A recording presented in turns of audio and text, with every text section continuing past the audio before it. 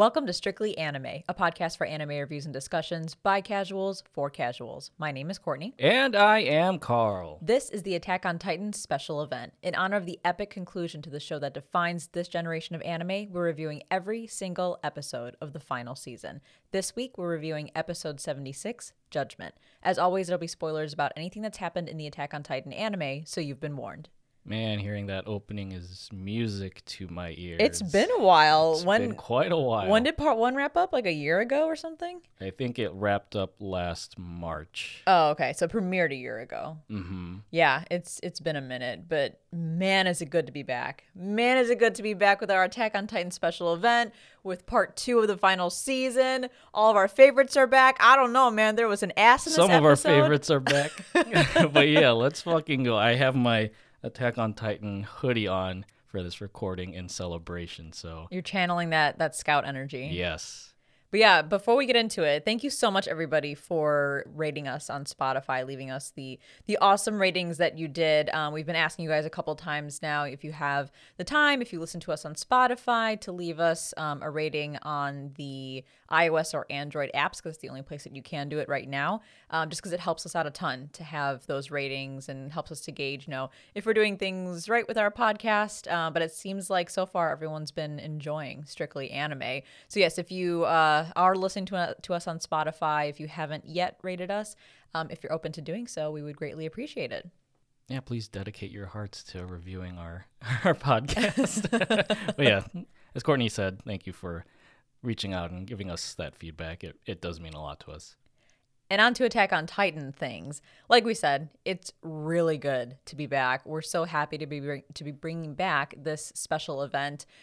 For anyone who's not familiar, if you're just joining us for the first time on this part 2 review series, we originally had this Attack on Titan special event when part 1 of the final season premiered. So we highly encourage you to go back to some of our older episodes and tune into our episodic reviews of part 1 of Attack on Titan, because there's a lot of stuff that we talk about. We go real deep into the lore and into each episode, and it would be probably a good refresher for a lot of people before we really get into the meat of things with part 2, because I don't know. I didn't do a rewatch, but you did do a rewatch. And I felt like there were a bunch of things that popped up in this first episode of part 2 where I was like, oh shit, that's right. That was a thing at some point in Attack on Titan. So do you feel like doing your rewatch of part 1 of the final season was really helpful? Yeah, definitely. Especially because I wrapped up my rewatch, I think, the night before the premiere. So a lot of what happened was fresh in my head going into this first episode of the second core. Because I remember I was kind of reminding you of things that were happening in this episode along the way and giving you context. So it did benefit me a lot just having that rewatch this whole week prior to the premiere. And I think I said this on another podcast, but just rewatching those episodes, I think this is probably like the second or third time I've watched these. They still felt epic, and I was still getting chills down my spine at all the climactic parts. And again, watching this new episode, I got all those feelings back, and it was just fantastic. And in addition to that, we both watched the Attack on Titan OVAs. There's 3 sets of them, and I don't know why the fuck we never watched them before. These are really good OVAs.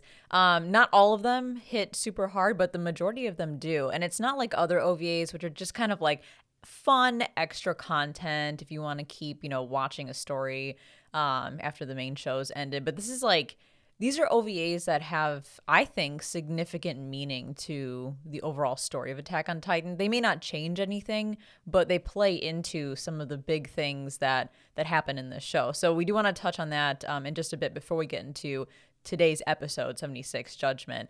But I do want to also call out the poor souls who only have access to like Crunchyroll and Funimation. You're witnessing something great in anime when an anime premiere crashes multiple streaming sites. Luckily, we have a couple different streaming sites, including Hulu, and I think Hulu was pretty reliable. We didn't have any issues watching right at 2:45 Central Time when it premiered. But Twitter was ablaze because Crunchyroll crashed. I believe Funimation crashed. Some pirating sites, I think, even went down. Sites. So Wow. you'd think that they would be ready for the demand that, we can all anticipate with Attack on Titan premiering, but not so, apparently. The last time I heard this kind of news, I think was back when Game of Thrones' final season Yeah. was upon us. I remember for us with Game of Thrones, we were able to watch it at the premiere time, but it started to slow down and it would just Yeah. start buffering in the middle of the episode, and it was extremely frustrating. So I can only imagine the frustration a lot of people were experiencing, relying on those sites, them going down for multiple hours. I think those companies even tweeted about the crashes and that they were working on it. And then just feeling a little bit behind the ball when everyone else watched right as it premiered. But hopefully they'll be prepared for the next few weeks. I'm surprised they weren't prepped beforehand because everyone knows that the Attack on Titan, the final season, it's an event. Like, Yeah. everyone's talking about it, even people outside of the anime community. So I would have thought these streaming sites would be better equipped to handle the bandwidth, but I guess they underestimated. And thankfully, Hulu was fine. We ended up watching it there. I like to watch it on Hulu just because it was the first platform that we watched Attack on Titan on. But yeah, I can't imagine the Crunchyroll and Funimation users who had to sit there and just see like a 404 error on their apps or whatever. Yeah, I don't know, man. Hopefully they learned their lesson because that's not good. I mean, Crunchyroll's great, but tech-wise, they're not always the best. They're not always the most reliable. So I don't know. I kind of felt this was gonna happen, but like you, I'm surprised they weren't more equipped, knowing what was coming. Mm-hmm. But yeah, let's get into the OVAs. And one thing I want to call out, because we are returning after several months without Attack on Titan. And this is something that we brought up quite a bit in our part 1 review series of the final season. But I do want to remind everybody, because this is also a reminder for us, that in Attack on Titan, because it is so tightly written, really no bit of dialogue is ever wasted in this show. And I'd love to keep this kind of analysis going like we did for our part one review series, where we pick apart every little thing each character says, because there were a couple things I noticed in this episode that I feel like could be hinting at something, what a character is thinking, or what, foreshadowing how things may play out in the future. So I definitely want to bring that back, which I'm sure we'd do it either way, because you and I like to dig deep when it comes to these reviews. Yeah, I'm actually glad you mentioned that, because there is one piece of dialogue that still has yet to be addressed. I think it was from the end of season 3. So I need to make a mental note of that as we continue going through the rest of this season. What was it? I feel like I remember us talking about this, or whether it was on the podcast or not. But it's good to bring it up now, because we can all together kind of keep an eye out for it. You can email me if I forget this next time. But it was the part in season 3 where I think the scouts are going through Grisha Yeager's memories, Aaron's father's memories. And there's a point where Kruger, the owl, who had the original Attack Titan, I think before transferring his powers, he mentions, I think, saving Mikasa and Armin. Oh, yeah, that's by right. Name. And then he's like, he says, I have no idea why those names came up. I don't know who these people are. And that still hasn't been addressed, I think, in the series yet. But I feel like, obviously, with these being the final 12 episodes, it's going to come up at some point. Yeah, I'm sure there's no plot line or thread that will be left kind of dangling out there by the end of this show. I have full faith in the creator and the writers and everything. But yes, that's a great reminder. I completely forgot about that. But yeah, we talked about that multiple times when we talked about part 1 of the final season. So I'm glad that you brought that up. I'm sure there'll be other things that pop into my head that were kind of left open-ended after the first part of this final season. So we'll continue to revisit that stuff. But let's move on to the OVAs. I guess a quick recap for anyone who is less familiar with the OVAs. There were 3 sets that have come out across, Attack on Titan's run. The first set of OVAs came out in 2013, and there's 3 episodes. They each kind of follow a different storyline. The first one And I don't know if you have the titles in front of you, but the first one follows Levi and Hanj as they're hunting down a what do you fucking call him? An abnormal. An Titan. abnormal. Yeah, the title is Ilse's Notebook Notes from a Scout Regiment Member, episode 3.5. And so they follow this abnormal Titan because Hanj wants to capture it or whatever. And essentially what happens is the notebook contains the final moments of a scout who was eaten by this abnormal Titan. And the scout, being as dedicated as they were, wrote down every little bit of detail, including the moments before her death. Like she wrote down, like, my head is now going inside of the Titan's mouth, and it smells like this, and it feels like this, just so that she could record that, because their interaction with that abnormal Titan was very interesting. Do you want to explain what the Titan did? Yeah, I think I discussed this with you prior to our recording, because after I did my rewatch of the first part of the final season, I went down a rabbit hole by reading the Attack on Titan anime wiki. And just for clarification, because again, we only know what happens in the anime, so technically that's all fair game what you read in the wiki. That all plays out in the anime, right? Yes. Okay. So thankfully, the Attack on Titan wiki splits up articles between the manga and the anime. That is smart. That is great. Yes. So I made sure that I was looking at the anime canon. But what I had found out is that the reason that this abnormal Titan is so drawn to Ilse, because you see in the episode that he carves out a hole in the tree and places her in that hole kind of as like a shrine where she's kind of seated as if she were royalty. The reason that he did that is because the Titan believes that Ilse resembles Ymir.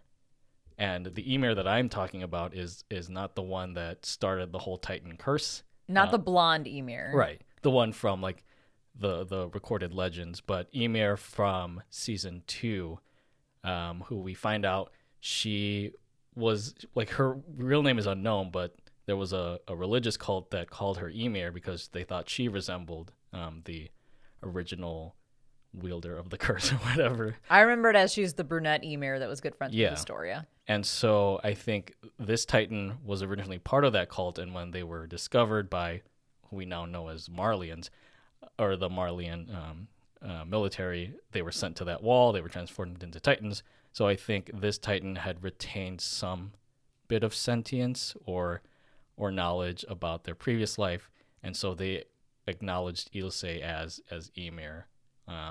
But obviously, out of context, the scouts didn't know what this meant, and this was something that piqued Hanj's interest, and I think helped her plead her case about capturing a Titan to perform or like to do research on it. And because this OVA came out in 2013, I don't think we as the viewers even knew what the fuck that was all about, right? Yeah. We didn't find out about brunette Ymir's backstory until season 3? Season 2. Season and this, 2? these first OVAs, I think, came out in coinciding with season 1. So that story wasn't even brought up yet. This first episode, this particular OVA episode has got to be my favorite of all the OVAs. It was insanely good. I was so impressed, and I was mad at myself for having never touched the OVAs up until this point. It blows my mind that they gave us this level of critical detail to the story of Attack on Titan. I mean, Ymir, we're going to find out more about Ymir, I'm sure, as part 2 goes on. But, you know, Ymir plays a very significant part in the overall lore. And the fact that they just kind of dropped that on us in season 1 is crazy. But they did the same thing multiple other times throughout Attack on Titan. So it's not anything that's surprising for Attack on Titan to do. It's just mind-blowing every time we notice it. And I'm sure, like, once this premiered, again, no one knew the context of this story with Ymir. So whoever was watching this OVA originally was probably like, what the fuck am I who's an Ymir? To? Like, Yeah. what's going on? And it's also kind of interesting because this reminds me of Connie's supposed mom. When Connie goes back to his village with Sasha, I think. I forget who he went with. But he goes back to visit, and his town is completely decimated. There's a bunch of Titans, and there's a Titan laying on top of his house, unable to move, and it calls out to him, and we all assume that that's Connie's mom turned into a Titan, which I think we get soft confirmation about that later on. in the first part of the final season, where they confirmed that they did go and test this out with Zeke's like bodily fluids on a town. Yeah. But it's interesting that his mom seemingly was an abnormal Titan who was able to reach out and like call out to her son when she saw him, similar to this Titan who mistakes this what's the character's name? Ilse as Ymir, and essentially worships her for a hot moment. But if there's one OVA episode you absolutely have to watch, I highly recommend this particular one. It's the very first OVA episode.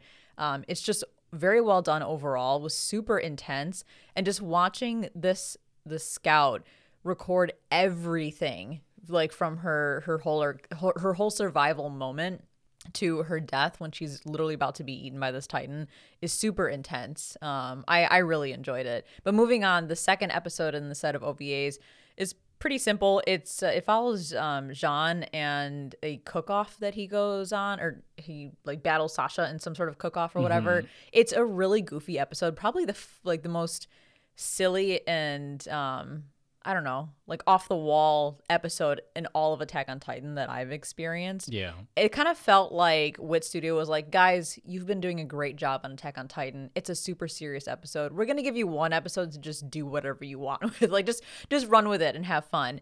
But it's just essentially how Jean and Sasha became friends. But what I appreciated about it is because it follows Jean's story. If you watch the opening, they replace all of Aaron's shots with Jean.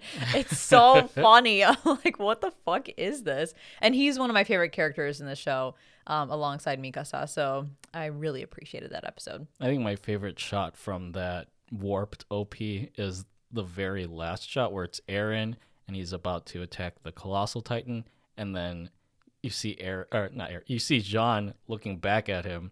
But he's taking up most of the frame. So yeah, he just jumps in the frame. The attention focuses on him. It's so funny. Yeah, the title of this one, it's episode 3.25. So I think this actually happens before the first OVA, titled A Sudden Visitor, The Torturous Curse of Adolescence. And yeah, this served like no canonical purpose besides establishing Jean and Sasha's friendship.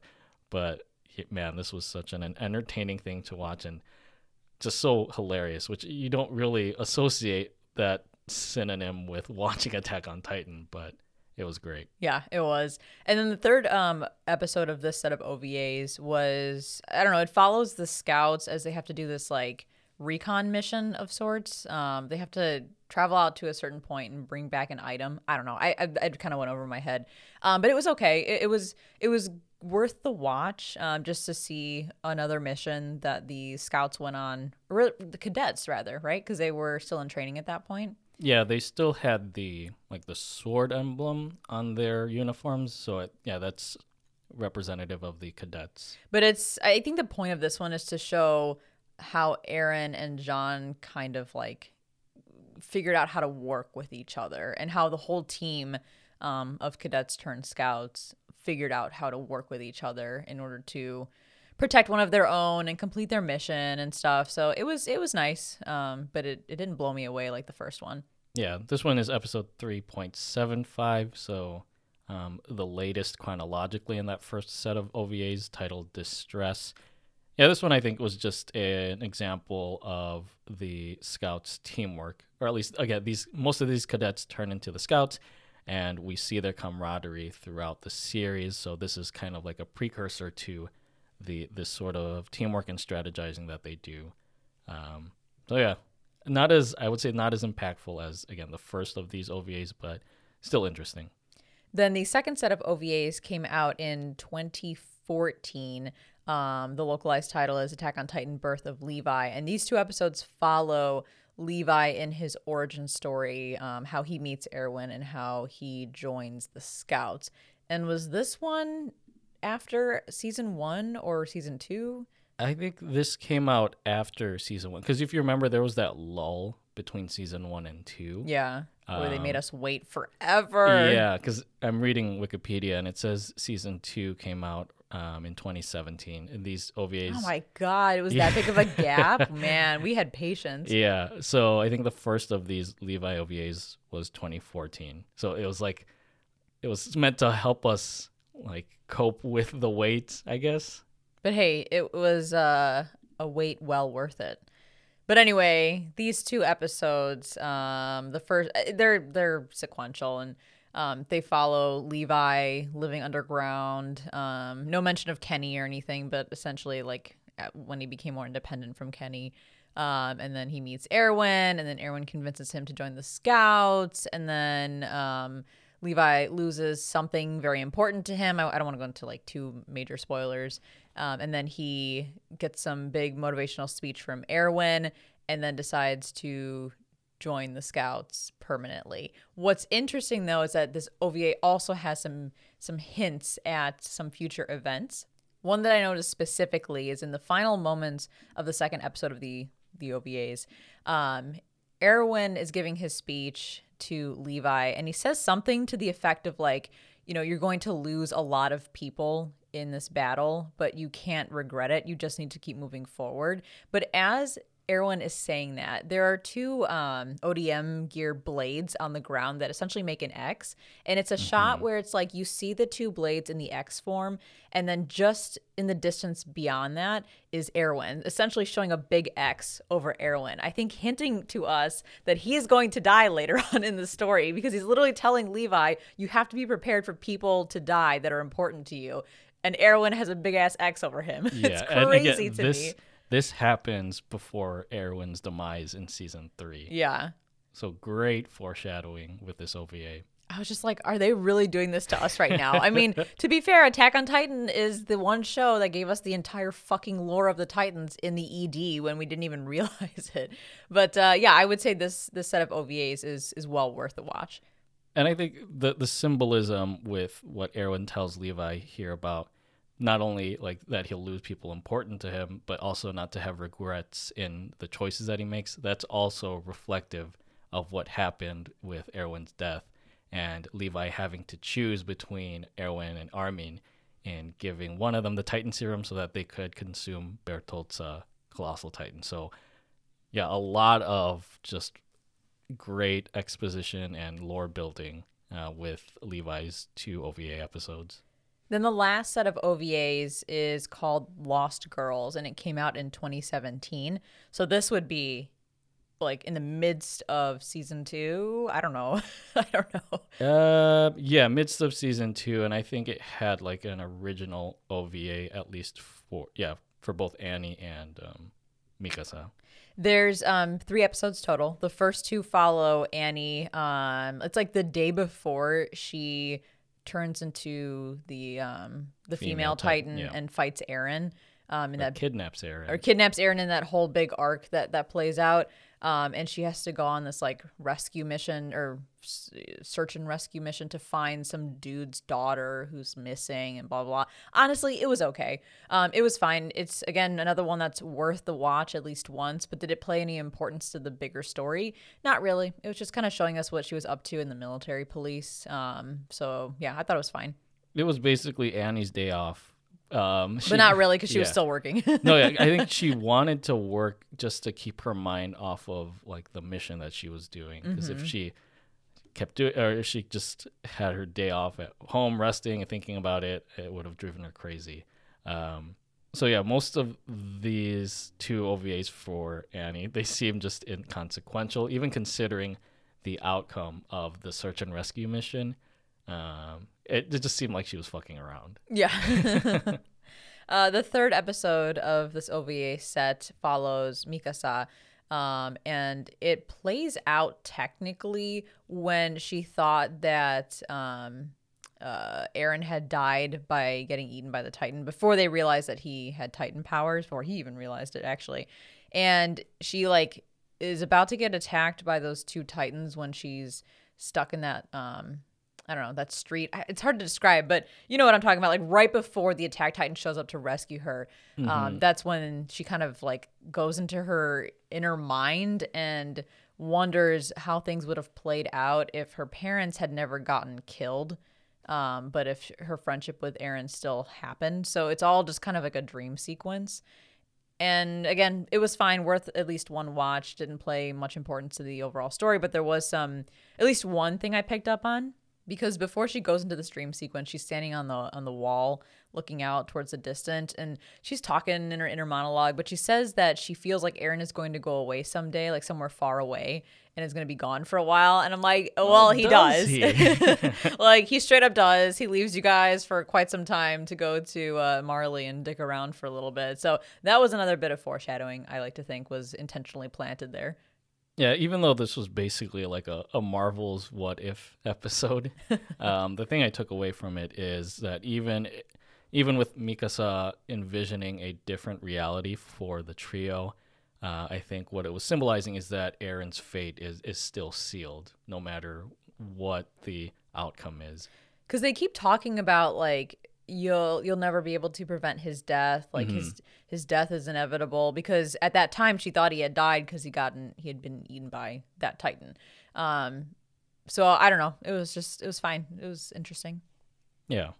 Well, with that, those are the OVAs. Those were some of the hints that we picked up on, and that just shows the rewatchability of Attack on Titan. I cannot wait after part 2, after the final season has ended, after the story has ended, to go back and watch it from the very beginning, because my jaw dropped when I found these little hints just in these OVAs. I can't even imagine how bad my mind will be blown with the things that they infuse throughout seasons 1 through 3 that basically tell us what's going to happen in the future. I want to just watch it to pick out those little things. Yeah, I kind of wish I would have watched these when they were originally released, kind of blindly, so that I'd be caught off guard about what's happening or why certain characters are saying certain things. But obviously, that's not the case. But for those of you out there who need something else to watch that's related to Attack on Titan, in tandem with this final season, or maybe you want to complete this final season and need something to fill that void in your life, definitely check these out. I think these are all on Crunchyroll. Yeah. Under like their OAD section for Attack on Titan. All right. Well, with that, let's move into the main event, episode 76, Judgment. Do you want to take us through the synopsis, and then we'll dive right into OP and ED? Because I have some things I want to say about the OP and the ED. Oh, I do as well. Well, yes, let's go ahead and jump right into our summary for Attack on Titan, the final season, episode 76, Judgment. Get ready to Shinzo wo Sasageyo, folks, because the Titan of all anime is back for one last ride. Low-Rise Levi, however, is not, as Metal Gear Hans cradles her fallen comrade in the aftermath of his Uber ride explosion in the previous core.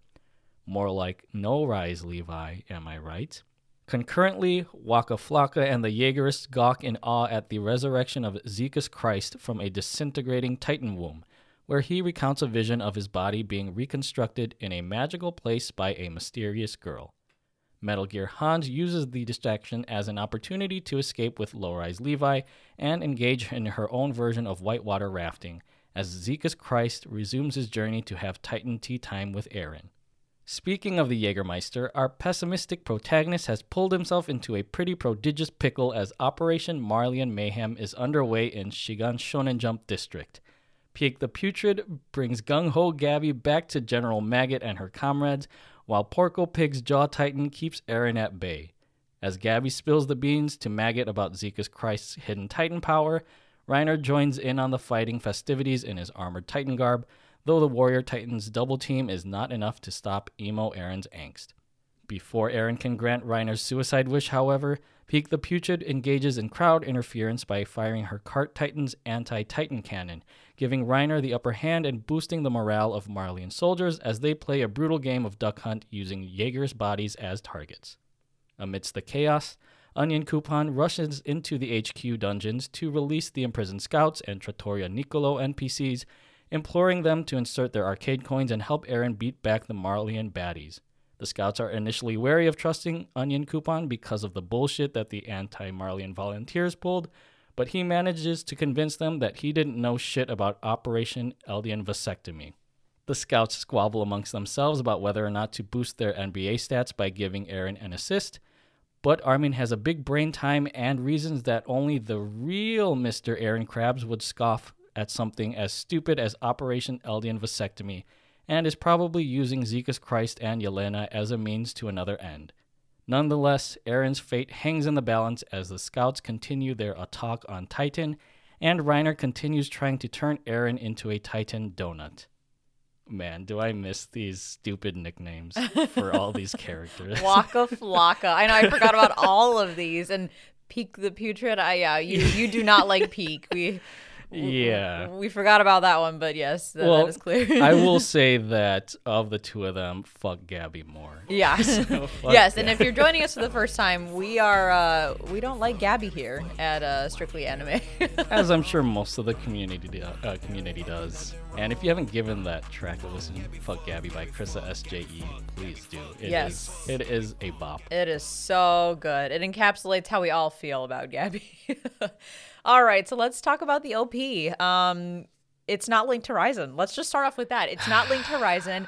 It's good, but it can never compare to Linked Horizon and the epicness that their songs evoke. I mean, they literally created the national anthem of anime, Shinzo wo Sasageo. How do you get any better than that? Why did they not come back? Yeah, and you know what? I'll give them a little bit of credit. This OP, the title of which is The Rumbling by Sim. S-I-M. I thought you said simp. I was like, damn, no, okay. Sim. So capital S, lowercase I, capital M. Again, I always talk about how Japanese bands, where they come up with these names, but it's still a great OP and something that I vibe to, but it does not feel epic. And so, yes, I am devastated that Linked Horizon wasn't invited back to do the final OP. Or maybe they were, but there was a reason they couldn't come back. I don't think anything's been announced or clarified about that, right? Yeah, I know there were some Twitter users that were clamoring for why Linked Horizon wasn't chosen to perform the final OP. I remember reading an article somewhere about Attack on Titan where the journalist was mentioning that Linked Horizon's OPs, they're no longer synonymous with how big the world of Attack on Titan has gotten, since it's no longer humans versus Titans. It's basically Titans versus the entire world. And this definition of good and bad is not clearly defined enough anymore to merit this rousing national anthem. Nonetheless, though, I think there's still a majesty and a grand sense of scale with Linked Horizon's compositions and performances. They all basically sound like classical suites, along the likes of Beethoven. And I think even though they do sound like patriotic anthems, they perfectly capture how massive this world is and this story has become. And I just think that's what's missing with this final OP. And I'm sure Linked Horizon has the ability to tailor their music or write a song that would fit the feel of the final season. Like if you simply said, this needs to be more of a dark and moody song, I'm sure they would have pulled out something that would have met that expectation. Yeah, Sesshomaru's entrance to hell song. Oh, Sesshomaru from Inuyasha? What did I say? Sesshomaru? What did you say? I don't watch Inuyasha. Sesshomaru. Sesshomaru's theme song. Yeah. Carl thinks that it sounds like you are entering the gates of hell, which you're not wrong, but it is Sesshomaru, so of course he's going to have a bougie-ass theme song.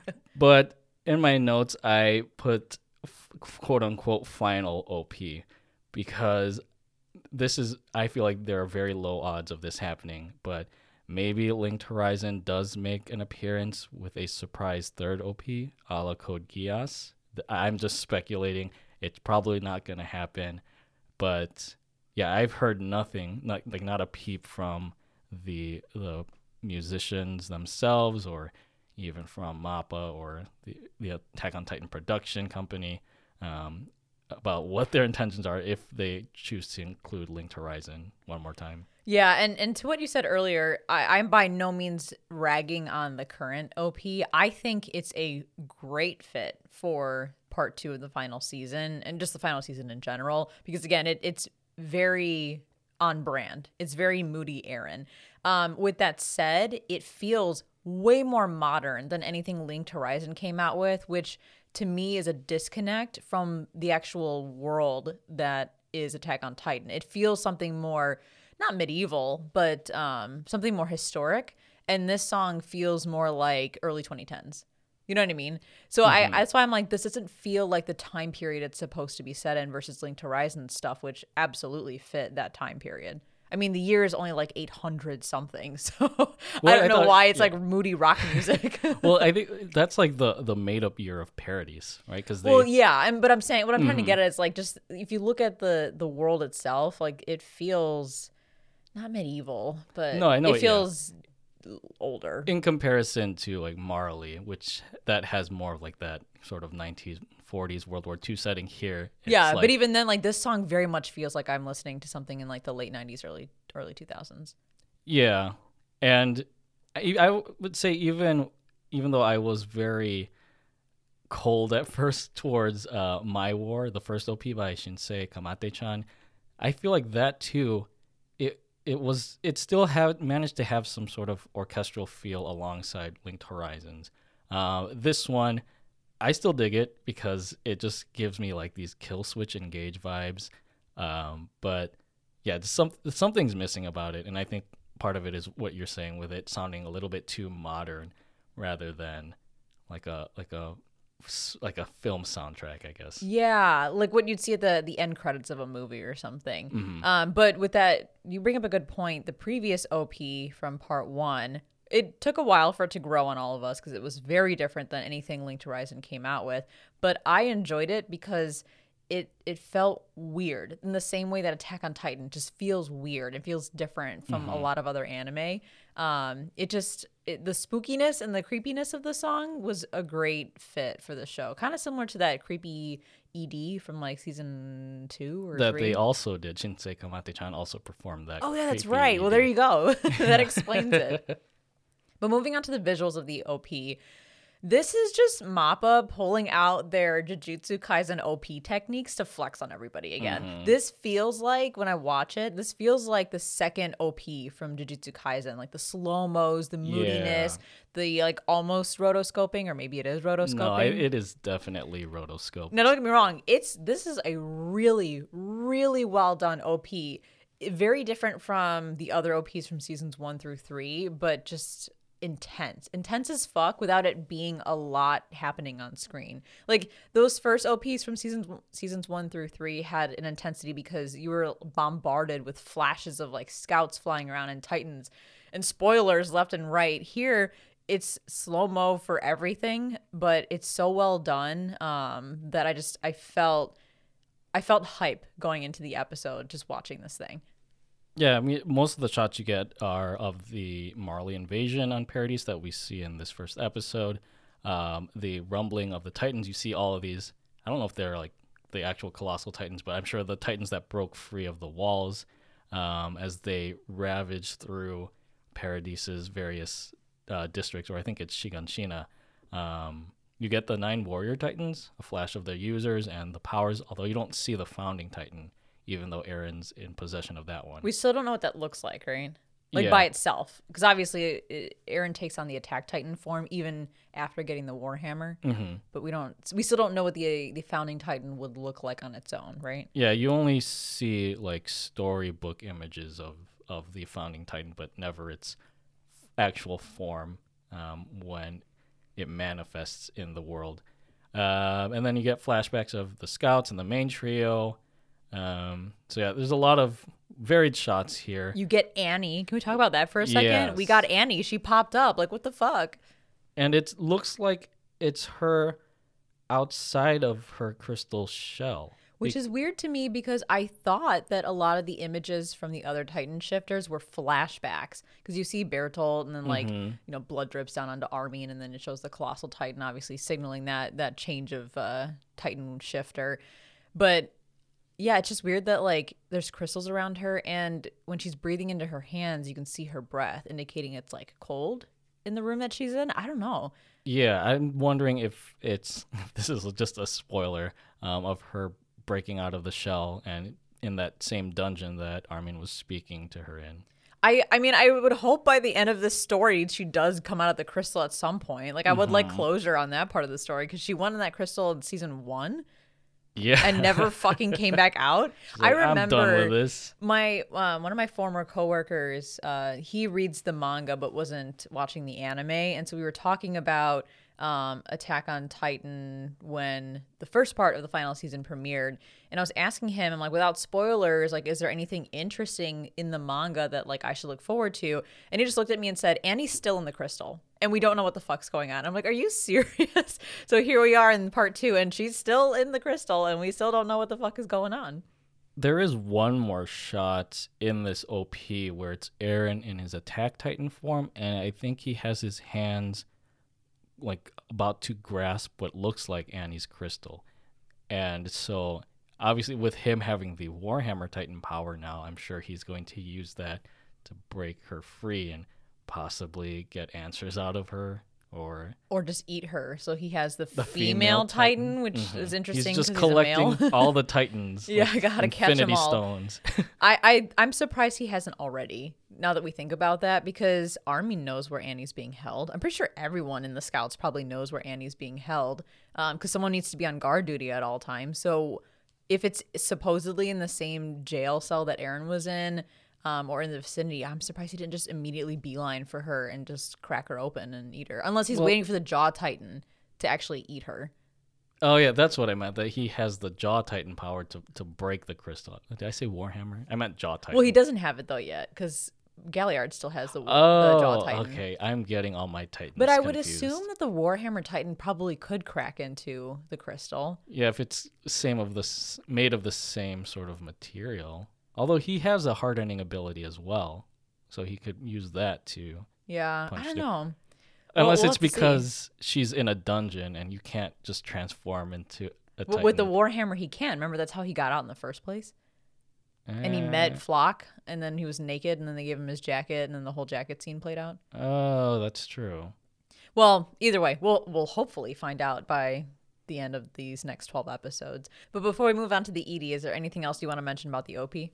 Yeah, a couple more images I wanted to point out from the OP is I think you briefly see this tree of life imagery with Ymir, which I think was also prevalent in a lot of the visuals leading up to this second half of the final season. It just reminded me of how many times I've seen this tree symbolism throughout the show. If you recall, I think the very first episode, Eren wakes up from a dream while he's lying under a tree. Oh yeah. Also, as I was rewatching the first half, when Eren infiltrates Marley and battles the Warhammer Titan, at one point the Warhammer Titan impales him, and it's in the shape of a tree form as well. And I'm pretty sure in the ED of the first half of the final season, you also see this tree. So this tree is starting to become more prevalent. I think those were all little pepperings of hints as to the significance of this symbol. And I think even in this episode, when we see Zeke in that realm of what he calls like the realm of paths, the streaks in the sky, which are kind of like remind me of like Aurora Borealis or whatever, they also they look like branches of a tree. So I'm wondering how this is going to kind of factor into the story of this final half. One other symbol that I noted is actually the butterfly at the end, which like its wing is broken off. A Titan stepped on it, didn't it? Yeah, and thankfully, like we talked about these OVAs and we watched them because if you remember in Mikasa's OVA, there was a butterfly that was also prevalent there. Yeah, and before she's like going into her dream sequence. Yeah, and yeah, there are so many things that you have to take note of with Attack on Titan, from the writing to the dialogue to imagery, and so I'm very curious what this butterfly means, because I think I was reading stuff online at the butterfly. Obviously, it's symbolic of like the butterfly effect, or people call it like the chaos theory, where if you kill a butterfly, it can set so many other things in motion.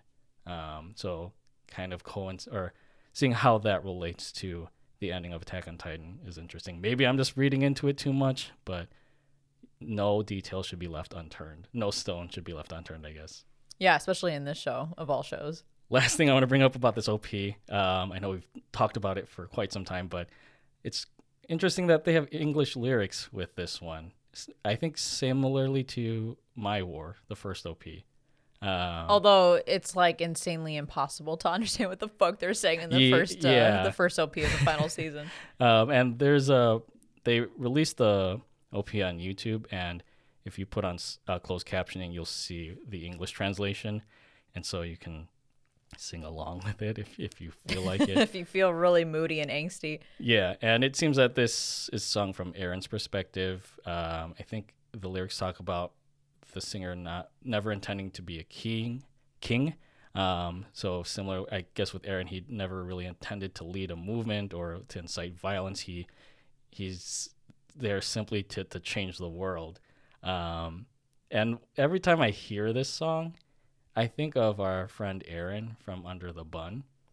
Because if you didn't know, Aaron is part of a band. I don't know what genre you would classify it as, but I guess like heavy metal. Yeah, heavy metal.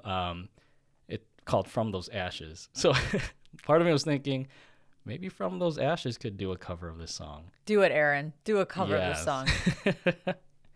So now on to the ED, which I surprisingly enjoy a lot. Present tense, I guess.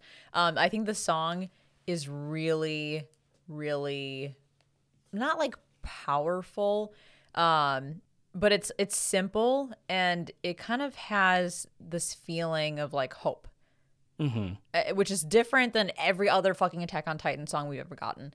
And maybe that's because we're nearing the end of the story, and everyone's kind of looking towards the future. But I was surprised at how pleasant this song sounded compared to everything else we've ever gotten. Yeah, like you said, it's a very different song. It's very ethereal and unexpected. It subverts expectations, guys. And I really appreciate that the visuals don't, I assume don't spoil anything. We'll probably look back on this ED after the story closes out and be like, wow, it told us the whole fucking ending. But it's just Aaron as a kid, and then just like shots of him when he gets older, and then that's it.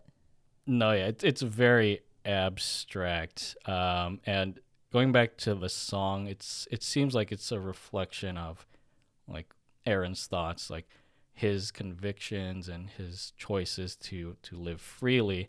And you see symbolism of that with Aaron's initial shot, where it's him as a young boy and he's wearing the red scarf that he gave Mikasa, and then it flies off of his neck and turns into a bird. I guess kind of symbolizing like that yearning for freedom. I also took it like he's walking through these fields of flowers, and the way I look at fields of flowers is like that's an example of like frolicking through freedom, because you see people like even the Sound of Music. Whatever Julie Andrews' character's name is. Oh yeah, Maria? yeah. I don't remember. But like it reminds me of that shot of her in the beginning where she's just twirling around in the fields.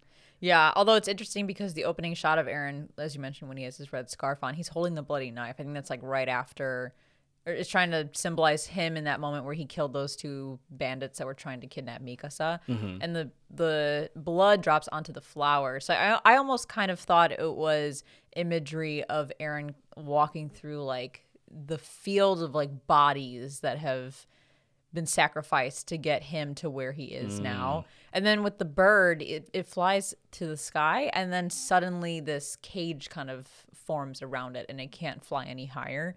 I think that symbolizes his constant yearning to break free of whatever the fuck he's going through. He just wants to be free.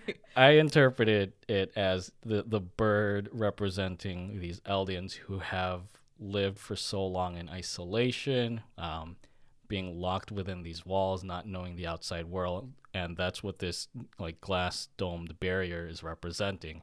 And it's, I think, Aaron feels that it's his duty to break through that barrier.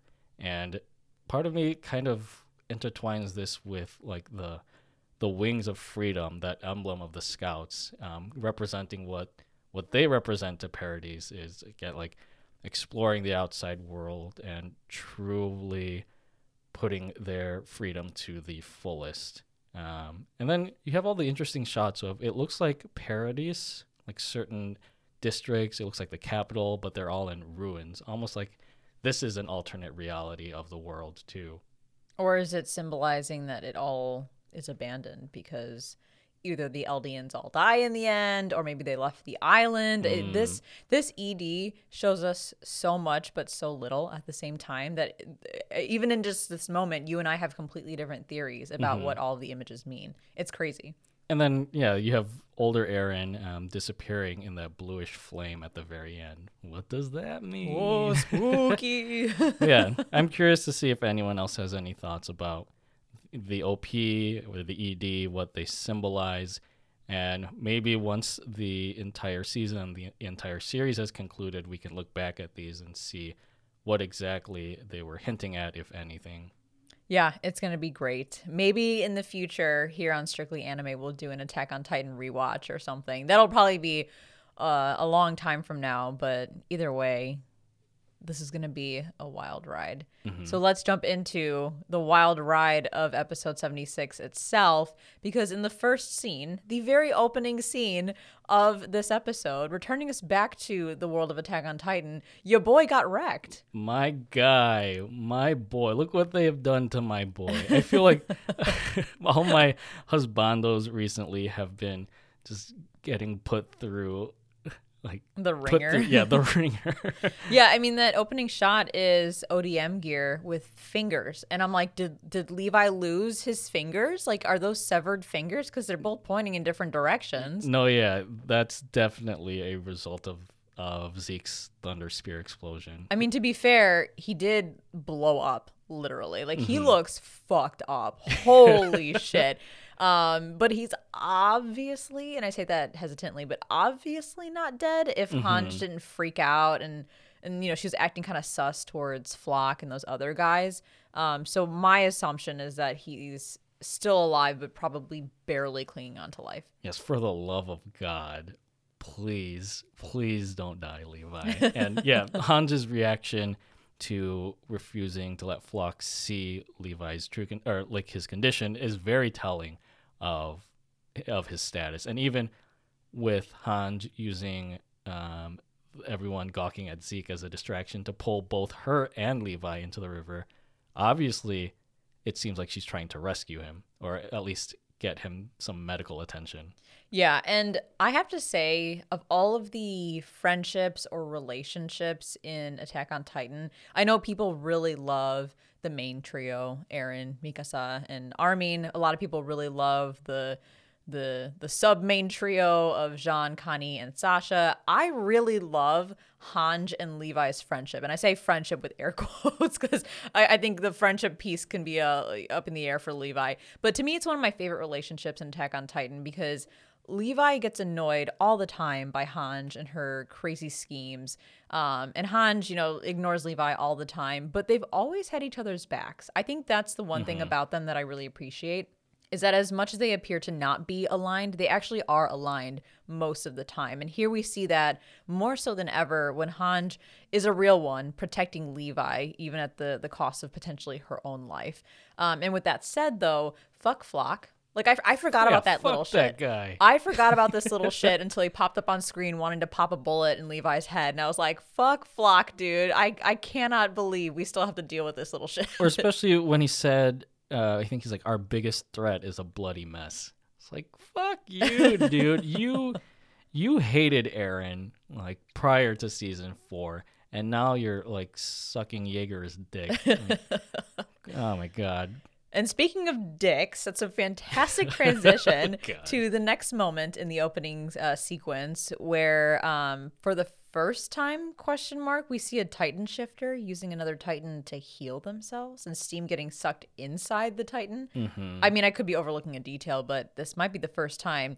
And out walks butt-naked Zeke, and we are blessed with some Zeke booty. Yeah, like Christ coming out of his tomb on Easter. Like, I'm sure that was intentional, that imagery. Obviously, there's bigger things at play here, but Zeke is just like, I'm on full display, and I don't give a shit, because I just came back from who knows where, and my mind is fucked right now.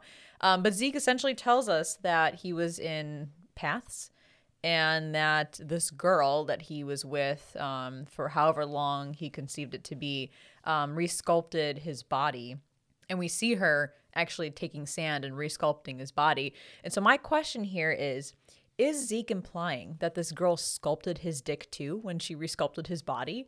Because she had to, right? She had to have sculpted his dick and his ass when she recreated his body. And like, I'm kind of wondering if he asked her to give him a bigger penis in the midst of all that. I mean, are these fair questions or are they not? You're looking at me like, what the fuck?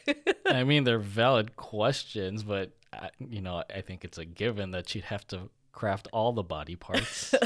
Or she could have skipped the dick. She's like, you're probably not going to use that. You're going to die in a year anyway when your contract is up. Yeah, maybe. But anyway, that to me is probably going to be the biggest question that goes unanswered in Attack on Titan is how his dick got repaired by this girl who sculpted his body. I thought you were going to say the biggest question is who is this girl and what is this realm? There are bigger questions here. Okay, I need answers. I need answers. Well, maybe one of our listeners can address that for you. But my biggest questions are what is this realm and who is this girl? And I've been theorizing that it's Ymir. And this realm actually we've seen before. With the character Ymir from season 2, the brunette one. Yes, not the original girl who had the deal with the devil and the blonde one. I think that's the easiest way to describe them is the blonde Ymir and the brunette Ymir. Yeah, the Ymir that was friends with Historia, basically. She was also transported to this realm after she had consumed Marcel, who was the original Jaw Titan back when the initial infiltration into Paradise was executed. So now we're getting full circle on this area, and I'm sure this will be explored later on too. So Titan shifters can go to this area. One of my questions that came up when you and I were talking about this before recording is whether multiple Titan shifters can be in paths at the same time. And that's going to be an open-ended question until we get through more of part 2. But I'd like to see if it's possible if 2 or 3 or all of them can get pulled into paths and interact. I don't know. It'll be interesting. But on a more serious note about Zeke's reveal, I have to give mad props to his voice actor, who is, of course, Dio's voice actor from JoJo's Bizarre Adventure. I'm pulling up his voice actor's name here because I want to give him credit. Oh, I picked season 1. Did he even appear in season 1? I don't think so. Well, it's Takehito Koyasu who voices Zeke.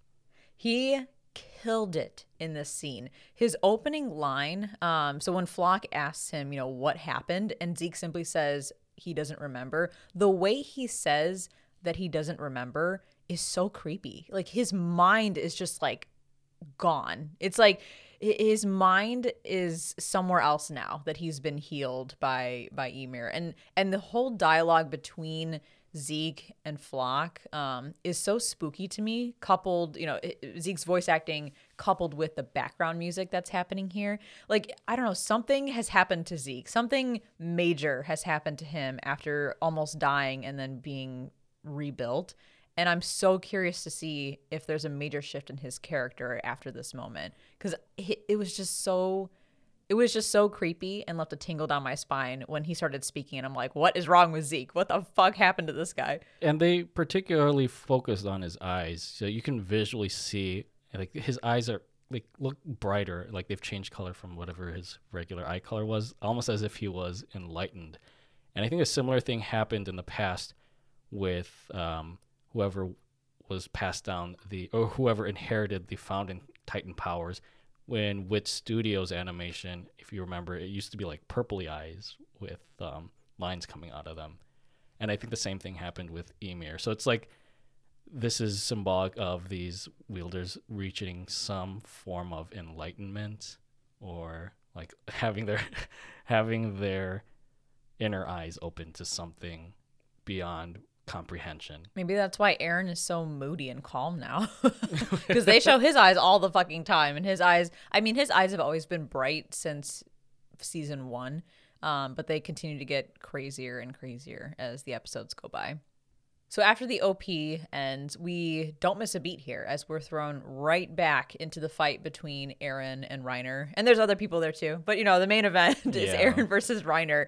And honestly, after spending some time away from Attack on Titan and kind of thinking about what we were left with at the end of part 1, it's kind of hard to fully root for the Eldians when most of them here in this episode are actually the Jaegerists who betrayed the scouts. Like, I'm kind of conflicted on who I'm really rooting for at the end of the day here. Obviously, I'm still Team Eren. I'm not Team Reiner in this situation, but part of me also is rooting for Reiner because the poor guy just wants to die, but I kind of feel bad for him after learning more about his backstory. So I don't know. Do you feel as conflicted as I do?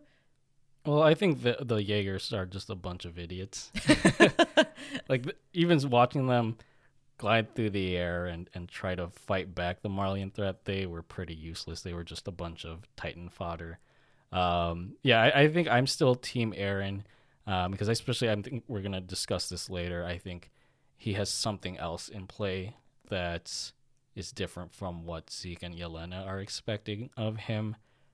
But yeah, sometimes I think at this point of the story, it's hard to know who to root for. Yeah, I was just watching this whole thing play out, and I'm like, am I rooting for Eren in this moment? Am I rooting for Reiner? Because I don't necessarily want Reiner to get his ass whooped. Because I still hold out hope that Reiner will do something to redeem himself. And I'll mention this a little bit later when we get into like the throes of their fight, but there's a part of me that still feels sympathetic with Reiner. Like a lot of people, I hated his guts when he dropped that huge bomb on us about him being the armored Titan and Bertolt being the colossal Titan, which is to this day still one of the most insane things that have ever happened in anime. Mm-hmm. But as we learn more about him and that he actually does feel remorseful for what he had to do, I don't know, like I kind of want him to just get a W at some point because he's at a point where he just wants to kill himself. He just wants to anti-hero and die peacefully, but he can't even have that. So yeah, my question there is like, what do you think Reiner's aim is in all of this? He knows that the Marleyans are like their propaganda is shit. He knows that the Eldians that he's met through his infiltration are good at heart, and so he's just very conflicted. And that's just led to him having these mental breakdowns. So, like, why do you think he is so adamant about stopping Eren at this point? I don't know. I don't know why he's doing this plan to infiltrate the island, and I don't know why he's. Do you think it's just a death wish, like his own death Well, that wish? was one theory. Yeah, I'm kind of like, is he so willing to get his shit rocked by Eren because this is actually secretly an out for him? Like, he's like, if I die, I can finally die. Like, Yeah. if I am killed, I can finally die. What is that meme from anime? People die when they are killed. Like, that's part of my theory. But in all seriousness, I really don't know. I kind of hope that it was an excuse to get Reiner back to the island so that, you know, in the last final minutes of his story, he kind of changes sides and helps Paradis. Like some sort of redemption by betrayal thing where he turns on Marley in order to, you know, help Eren, help the Eldians or the Scouts, and ultimately redeem himself in some way. That's what I'm holding out hope for, but I don't know how realistic that is.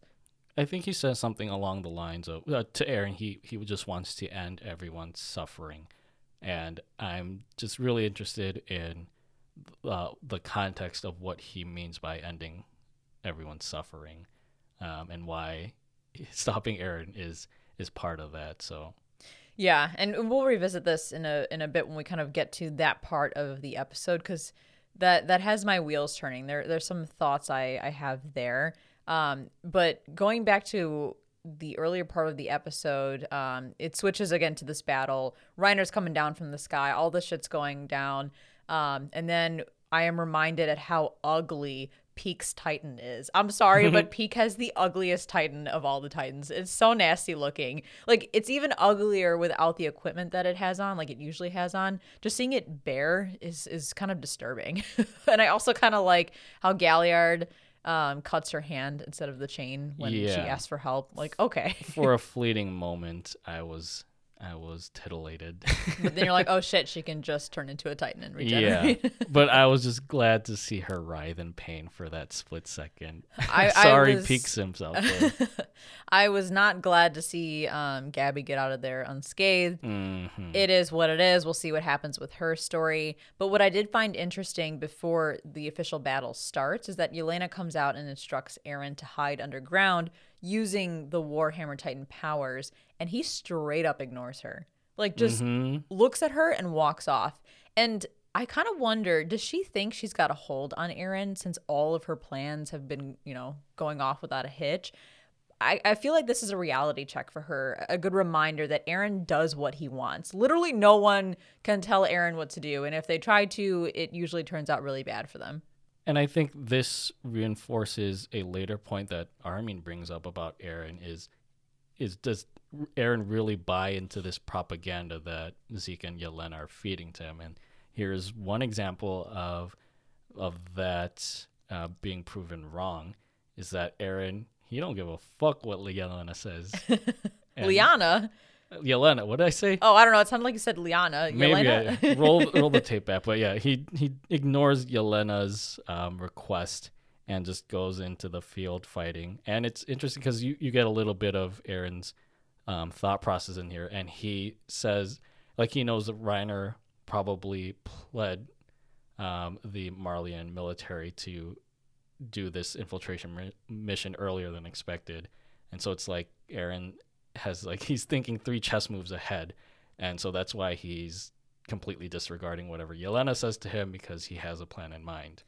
And speaking of Eren's inner thoughts in this moment, when he's approaching Reiner and seeing the surprise attack and all of that, I feel like this is as eerie as Zeke from the opening scene.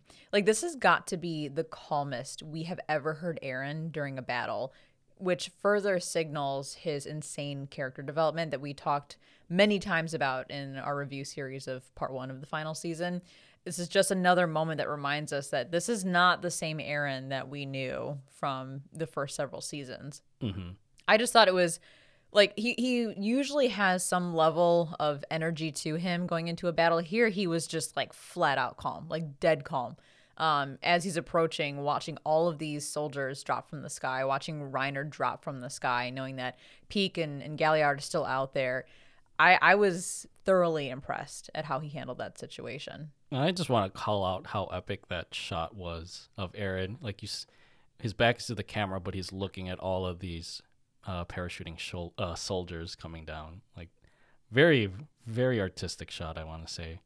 And then I'm just reminded, like, with Reiner parachuting in, it's very reminiscent of the very first episode of this final season, where it also starts off with a battle.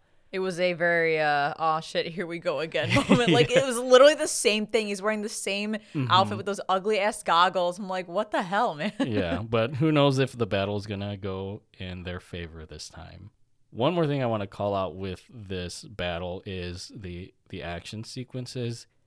And I know this was a major pain point for a lot of fans when MAPPA was announced as the animation studio for the final season. And, like, the battle looked great, don't get me wrong. Like, watching Eren and Reiner duke it out in their Titan forms was still awesome. But I think even though they still are a visual feat, they don't have the same wow factor as the battles that we've seen in the Wit Studio days. And especially with seeing the Jaegerists in their ODM gear. Really quick, you're not talking CGI wise, you're just talking in general. Yeah. The level, like the grand scale of the fights, right? Yeah. And CGI aside, again, like, that's just going to be a given now that we've seen MAPPA at work with this final season. And I think a lot of these sequences probably couldn't have been achieved were it not for CGI. But going to, again, back to the example of these Jaegerists in their ODM gear gliding through the air, like, they also didn't feel as breathtaking and as exhilarating as watching the scouts in certain sequences from the previous 3 seasons, like going through the air. Like, there was something so artistic about it. Here, it just feels kind of like manufactured, almost like the Marvel movies can kind of feel sometimes. Do you think that's because they're Jaegerists and not scouts? I wonder in the next episode when the scouts come out if it'll have more of that grand feel to it. Although to be fair, in part 1 of the final season, it still didn't have that scale that Wit Studio gave us. And it's interesting us coming fresh off of the OVAs because even in the OVAs, the way they animate Levi going through a city with his ODM gear when he's not even fighting Titans was so incredible compared to what we saw with Mappa. Yeah, and it probably just boils down to art direction. And like I said, Mappa is doing a great job with what they were given with this final season. But I even think after rewatching the first half, I watched a video that Giga did about Attack on Titan, like a retrospective. And it was after he had watched the first half of the final season. And he even said to, like, as great as Mappa has been doing with Attack on Titan, there's just something missing with the visual thrill of some of these action sequences. Yeah, I agree. I do want to just make a quick note about the CG. As you know, here at Strictly Anime, we do not like CG in anime unless it's a JoJo OP. That's the only time we like CG. However, I will give props to Mappa because the CG in this episode looks much more improved than what we got in the first part. Yes. I will give them that. I think it would be unfair to say that the CG looks the same or worse than it did in the first part. It does look improved. However, it's still not great. You can tell when the Jaegerists are flying around. I'm like, that's CG. Like my eye goes there. It rips me out of the immersion. It's just it's CG. I don't know what else to say. It's CG. Yeah. At one point, you see one of the characters kind of like shift their body.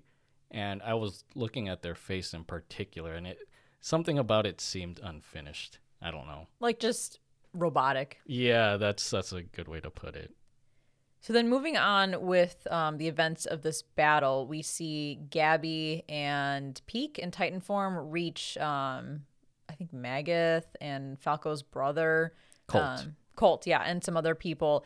And we get that shot of Magath hugging, it's hard to say that, Magath hugging Gabby, which I will be honest is a very precious moment. Not because of Gabby, because fuck Gabby, but because Magath is hugging an Eldian, showing that despite being a Marleyan, he actually does have some sort of emotional connection with these Eldians that he's spent so much time with. So it could have been any of the other ones. It could have been Falco. It still would have been a precious moment. But yeah, I think that was important to note. It was very small, it was very quick, but it is super important to note that here a Marleyan commander was so happy to see one of the Eldians. Like that to me is foreshadowing for something bigger at play, because I feel like this war is super messy now as far as what side is which. Yeah, it's great character development for someone that you would normally see as an antagonist. I think Magath has realized how many lives have been lost since Eren wreaked havoc in Liberio and in Marley. And so he's starting to hold the lives of those closest to him dear as a result. Yeah, and I wonder if we'll get more of this as the last couple of episodes here move on. Because again, there's so much gray area here as to who's on whose side, and the Marley army is kind of like in a shit show right now as it is. And even Peak acknowledges in the beginning of this episode that she may not trust Marley, but she trusts the people that she's fought alongside. So yeah, we'll see how that all plays out. But speaking of Peak, I'll never get used to her Titan voice. It is so weird to me, especially hearing kind of the Godzilla-like voices that some of the other Titans have. This here is just, I don't even know how to describe it, like auto-tuned or something. Yeah, like she's speaking through some distorted voice recorder. You know those fucking TikToks where like they have someone uses like a voice distorter where it makes their voice all shaky and stuff? Yeah. That's what that sounds like minus the shake. Yeah, I can kind of hear that. But she does have her big brain moment yet again, and basically figures out that Eren can't use the Founding Titan without some sort of trigger. Well, it's thanks to fucking Gabby. Well, yeah, I was going to say that too, that Gabby then takes that a step further and fucks things up by telling them that it's probably because of Zeke's royal blood, because of some conversation that she heard on the blimp or whatever. So now everyone puts two and two together that what triggers Aaron's founding Titan ability is the royal blood. I'm like, well, God damn it, Gabby and Pete. And I think this just further complicates things because I think initially Armin and the scouts want to prevent Zeke and Aaron from meeting. And now that's exactly what Marley's goal is too. That's a really good point. Do we see them coming together at some point to help each other prevent the two of them from meeting? That's an interesting theory. Not theory, but like an interesting tidbit you picked up on. But then again, they're Marleyans, and so like the scouts obviously want to work against everyone that's against Paradis. Unless Falco comes into play and convinces them otherwise, because Falco tried to do that multiple times with Gabby, and then Gabby got his ass, I don't know, in all sorts of trouble. Yeah, this war is just becoming much more complicated. Yes, it is. But yeah, continuing on, Reiner gets his shit rocked yet again by Eren in this fight, at least for the most part. And then we see some Warhammer Titan apparities. Magath tells us that the Warhammer Titan is powerful, but its power exhausts quickly, which is interesting. Reiner tells Eren, or I guess in his inner monologue, that everyone's suffered enough already. You've suffered enough already. And I'm like, come on, Reiner. You're telling us that you want to be redeemed. You're worried about Eren's well-being. You want to be redeemed. You can do it. Please, just do it. He also says that Eren isn't a threat by himself.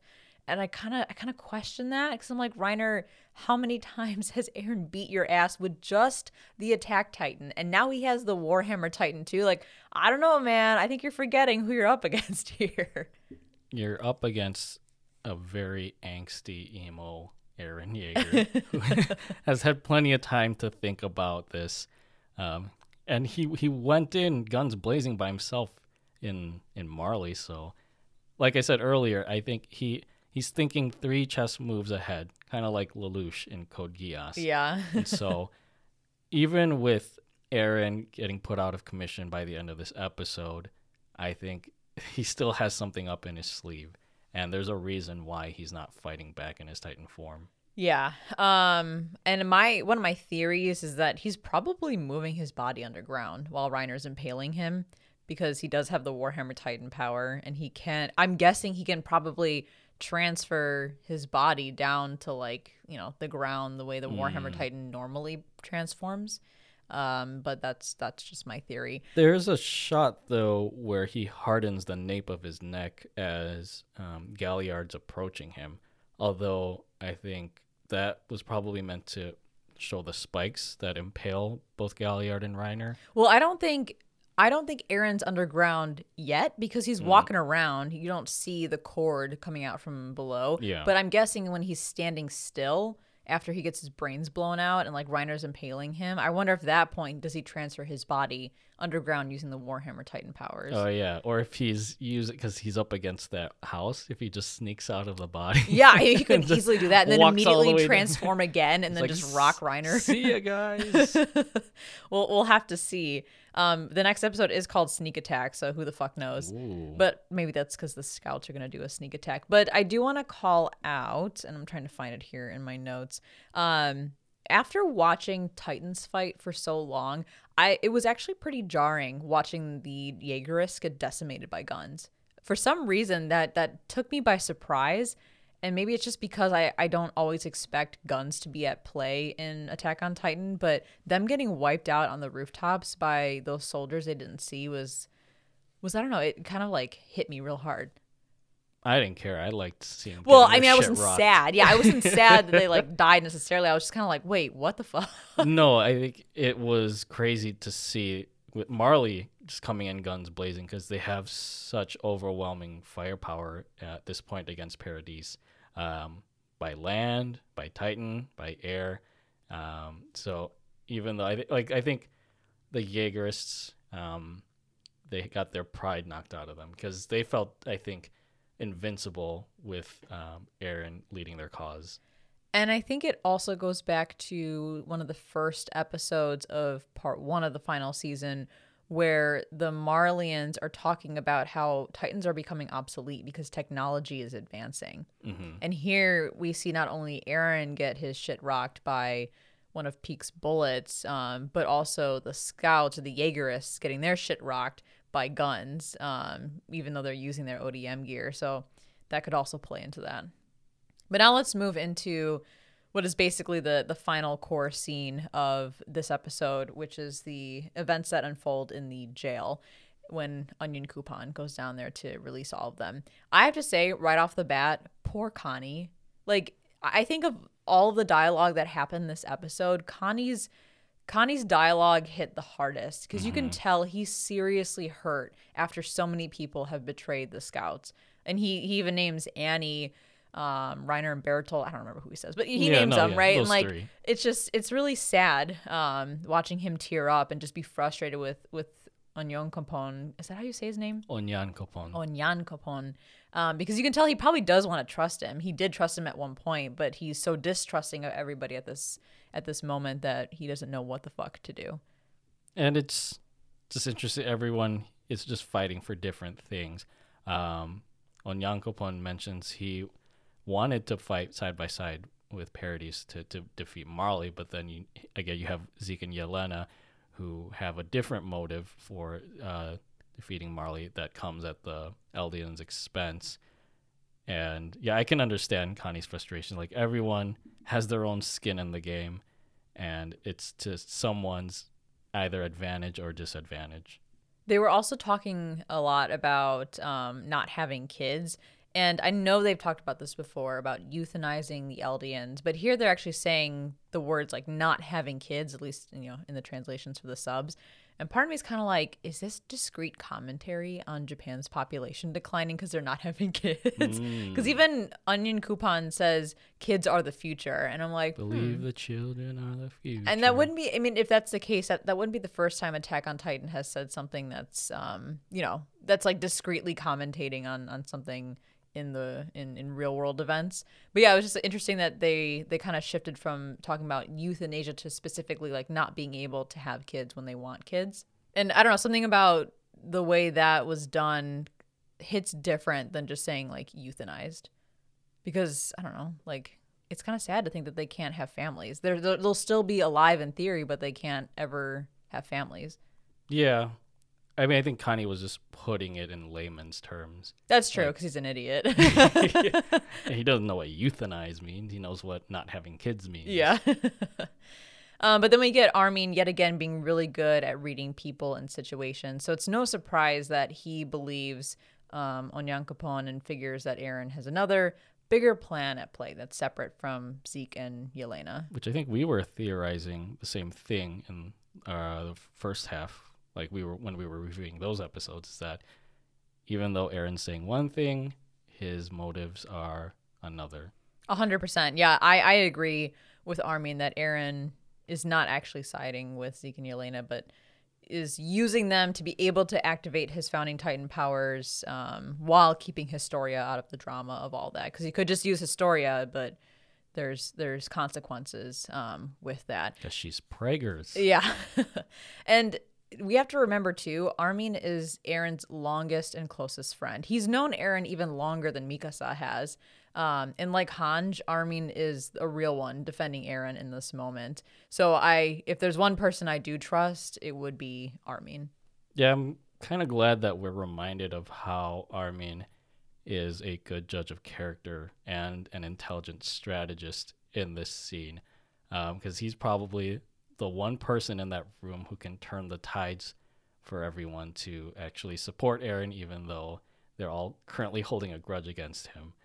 And I think this is where, like, the episode title, there's kind of like two plays on words with judgment. I think that relates to maybe Armin's, again, judgment of character, the way that he's judging Aaron's actions at this point, as well as with Marley raining hellfire on Paradis. It's kind of like Judgment Day for them. So just wanted to quickly make that note. And then Mikasa has a moment as well where you can tell she's so hurt by what Aaron said to her in one of the previous episodes. But I still feel like he said all that stuff to her about hating her guts and all of that to try and break her out of the Ackerman ways and allow her more freedom to think for herself. Because if it's true about the Ackermans, their instincts being to protect a certain person, I like to think that he is trying to push her to move past that and be a more independent thinker. And I think that's also visually symbolized because Mikasa is no longer wearing that scarf that Aaron gave her. Yeah, and we see in the preview for the next episode, I think a shot of her folding the scarf. I imagine maybe putting it away. Although she probably wouldn't go fighting with the scarf on anyway, so maybe she's just, taking it off as she normally does, but we'll see in the next episode. I also want to call out Connie and his when she was explaining what she was thinking. He's just kind of like, huh? Kind of like they didn't bring that back. Yeah, from the train scene in the first half. Just a reminder, that this guy is a dunce. All right, so with all that said, let's talk about the preview. And all I can say is let's fucking go. The scouts are getting in on the action. Yeah, it's no longer the Clash of the Titans. Now we're getting more humans involved. I wanted to go into this final half blindly, and then I forgot there were previews. But one thing that I remember from watching one of the initial trailers for the second half is this shot of Yelena, and she has like her arms outstretched. And I think there's a shot of like the Marlian airships, and they look like they're on fire. So I'm very curious to see what that means. And I don't know if this if this is going to lead to Yelena's demise in some way. Because honestly, I'm kind of sick of her character, but we'll see. I think you bring up a good point about wanting to go into this blind. Not only do we have previews, but they're starting to release episode titles a few episodes out. And remember what happened in the first part with the episode title Assassination? Assassin's Bullet, whatever the fuck it was. I was like, oh my God, something's going down. So we all kind of called, to a certain degree, Sasha's death with that episode title. So I'm hoping these episode titles are a little more, are a little less revealing this time around. But I did see one for not this next episode, obviously, which is called something, I don't remember. Sneak Attack, yeah. The one after that, I won't say what it is if you haven't seen it already, but it spoils me a little bit, but it also makes me super fucking hype for 2 episodes from now. So I can't wait to talk about that one. I'm like slowly scrolling down the Wikipedia Be careful. list just to make sure. Yeah, the next episode 77, is Sneak Attack. There you go. And we do want to mention that for the next episode, we will be having a special guest on our Attack on Titan special event review series. So look forward to that. We'll have someone join us to talk about that episode and whatever sneaky attacks they're doing. Oh, sneaky. Hisoka is so sneaky. So this was a quite lengthy episode discussion, but now we have arrived at our final thoughts for Attack on Titan, the final season, episode 76, Judgment. And I think we're going to follow the same format that we did with our first half of the Attack on Titan special event. We're going to give each episode its own rating. So how many Zeke streaks out of 10 will you give this episode? I would give it an 8 out of 10, a solid 8 out of 10, because it's a very good episode, a fantastic way to reintroduce us to this final season. But the fight wasn't the climax that I was expecting it to be. It was more like the first part of the fight. I'm sure the climax will come in the next episode. This felt more like kind of piecing some things together with Levi, with the scouts in the jail, and then what's going on with Aaron and Reiner, leading us into what'll probably have more resolution in the next episode. As you like to call it, it felt like a transitional episode. Oh, now we're injecting that into our Attack on Titan reviews. It was still a complete banger. It was still amazing. Has me so hyped for the rest of the season. But I feel like there's going to be even better episodes that come out. So I would say yes, 8 out of 10. What about you? I'm going to give it a little bit more credit. I will give it an 8.5 out of 10. I thought it was a terrific return to the final season. I especially loved that it just promptly wrapped up loose ends from the previous half's cliffhangers. especially that we don't have to wait around to see the showdown between Reiner and Eren, and we get semi-confirmation of Levi's status. And yeah, I guess to that end, I was just glad they threw us into the action from the get-go. I guess the only real gripes I have about this is the absence of Linked Horizon. Yeah. From the music of the OP, the strange animation quality of the action sequences. Although again, I want to emphasize that Mappa is still doing a great job with this adaptation. But yeah, it's just great to be back in the Attack on Titan mood and getting to experience this again week by week until the very conclusion is something that I will very much look forward to, and I can't wait for more. I feel like my phone is listening to me because I just got a Crunchyroll notification that says the enemy is right there. Can Paradise's defense hold? Stream it now on Crunchyroll. Attack on Titan final season. Like, are you sure it'll work if I try? Are you listening to us right now? I'm sure it's a notification that got sent out to everybody, but who knows? Maybe they're listening to me because we've been talking about Attack on Titan this entire time. Mm-hmm. But thank you, everyone, for joining us once again for our Attack on Titan special event. We are so glad to be back. We're so glad to have you back. And we're very excited for what this final season has in store for us. And that wraps up this special episode of Strictly Anime. If you enjoy the podcast and would like to support the show, then head over to patreon.com/thestrictlyseries and be sure to subscribe on your favorite podcast service so you can be notified when new episodes premiere every Monday and when the new Attack on Titan review episodes are released every Wednesday. Follow us on Instagram at The Strictly Series and on Twitter at Strictly Series, and connect with us there or on our website, thestrictlyseries.com, to share your thoughts on the anime we review. You'll also find more info on Strictly JoJo, our other podcast dedicated to JoJo's Bizarre Adventure. Thank you so much for listening, and as always, stay safe, stay healthy, stay weeb. Sasageo. Shinzo wo sasageo.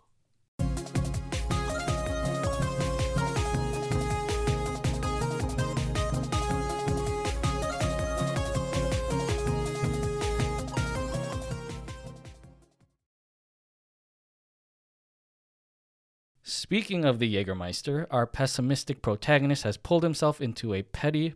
oh, fuck. You had it.